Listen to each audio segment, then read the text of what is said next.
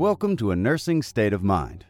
In this podcast series, nurses Linda Groh, who is CEO and Executive Director of AORN, and Dr. Phyllis Quinlan, a coach who specializes in the emotional well-being of nurses, sit down for conversations that reflect on nurse experiences during COVID-19.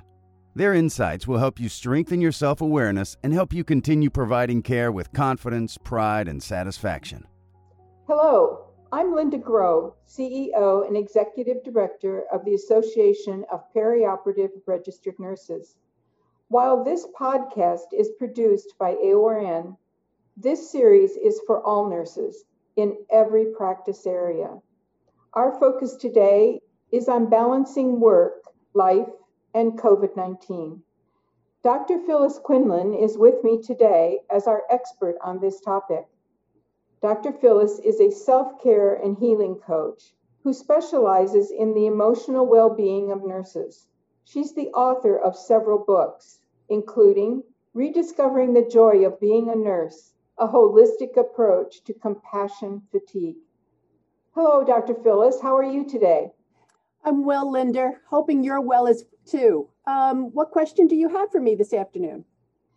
Well, recently ANA conducted a survey, and many nurses said that they feel even more pressure now than what they usually feel by default of our profession. We have become the COVID expert for friends, family, and even strangers. And we're all trying to follow all the rules and protocols to a T, and want to make sure that we're doing everything right and not making any errors in our discussions. What suggestions do you have that we might use to relieve some of this pressure? Yeah, this is not a surprising observation. I sincerely believe that this behavior is really a testament to the fact that nurses have been recognized as the most trusted profession for the past 18 years. One of the hallmark elements about the nursing profession that contributes to this recognition is our ability to be transparent. Therefore, the best thing in these instances is to remain true to ourselves and find a way to compassionately communicate that we are learning about best practices for combating COVID-19 and staying safe every day. Be open, be honest, but also try to be reassuring so that you are promoting faith over fear. Certainly, role modeling best behaviors is always a good practice. This includes self-care behaviors that may not be limited, to some of the conventional practices, but it also might include limiting your time on watching the news on TV. It's probably a good idea that you to share that you're getting your information from science and not speculation. Don't be afraid to share that you don't have all the answers. I know that's a tough one for us because sometimes we like to think we could cure a rainy day. However, it is essential that you set healthy boundaries with everyone. Don't hesitate to explain that you've been working a very demanding shift and that you need to get home right now and, get some rest. If you need to, screen your calls. Limit your exposure to what I like to call those energy vampires. Those are the folks that will not be satisfied regardless of the answer or reassurance that you offer. They're just very, very needy. Try not to allow people to take advantage of your compassionate nature in a way that drains you dry or leaves you exhausted. It's important to understand it cannot be business as usual.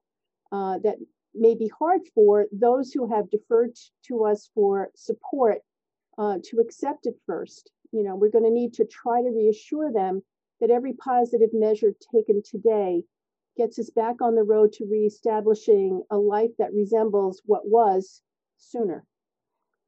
Dr. Phyllis, those are all really good, excellent suggestions. But as a nurse, we live our life as caregivers. It's in our nature, and it makes it very difficult to set boundaries, including just saying no. Do you have any tips for us on how we can say no without offending our family or friends? Yeah, that's a hard one, Linda, because as professional caregivers, that's the last word we want to say. I want to be clear, though, on one thing. There's a huge difference between saying no and explaining that you don't know. Sometimes people want you to give them a definitive answer, and you just don't have it. There's no answer to be given. Often people are looking for something to hold on to. And again, this is where transparency is your greatest asset in simply sharing, I don't have an answer for that. Share again that this situation is like no other medicine and nursing has ever encountered. We're learning as we are doing. You want to share that this is an international scientific response effort, meaning that literally the greatest scientific minds on the planet are working around the clock for answers, solutions, and treatments. When you are challenged with setting appropriate limits with those who are dedicated to testing those limits, you've got to find a way to hold your ground. You've got to try to take the time to coordinate with your significant others so that you are not actually giving mixed messages, and that could eventually cause, friction in your private relationships. So here's a little bit of a tip. You may want to do a little cognitive rehearsal in preparation for those dicey moments, when people are asking for things and you need to say no. Maybe a better way of actually saying no or setting those limits is to say something along the lines of, I wish I could talk longer, but I'm needed elsewhere. Or we could say, I'm not saying no, I won't. I'm just saying no, I can't right now. If you can circle back with me later, I'll try to reconsider what I can do. Or you can also try, I really can't comment on those symptoms, but I do hope that you'll follow up with your private doctor. And, probably one of the best statements that we can make is, I don't know how to say this any plainer, but masks do work. Excellent advice, Dr. Phyllis. Thank you so much. And thank you to our listeners. We hope that you will continue to follow our podcast series at nursingworld.com/The Wellbeing Initiative. I'm Linda Groh. Thank you for listening to A Nurse's State of Mind. Thank you for listening. We hope you found value in this discussion, and you'll join us next time for A Nursing State of Mind.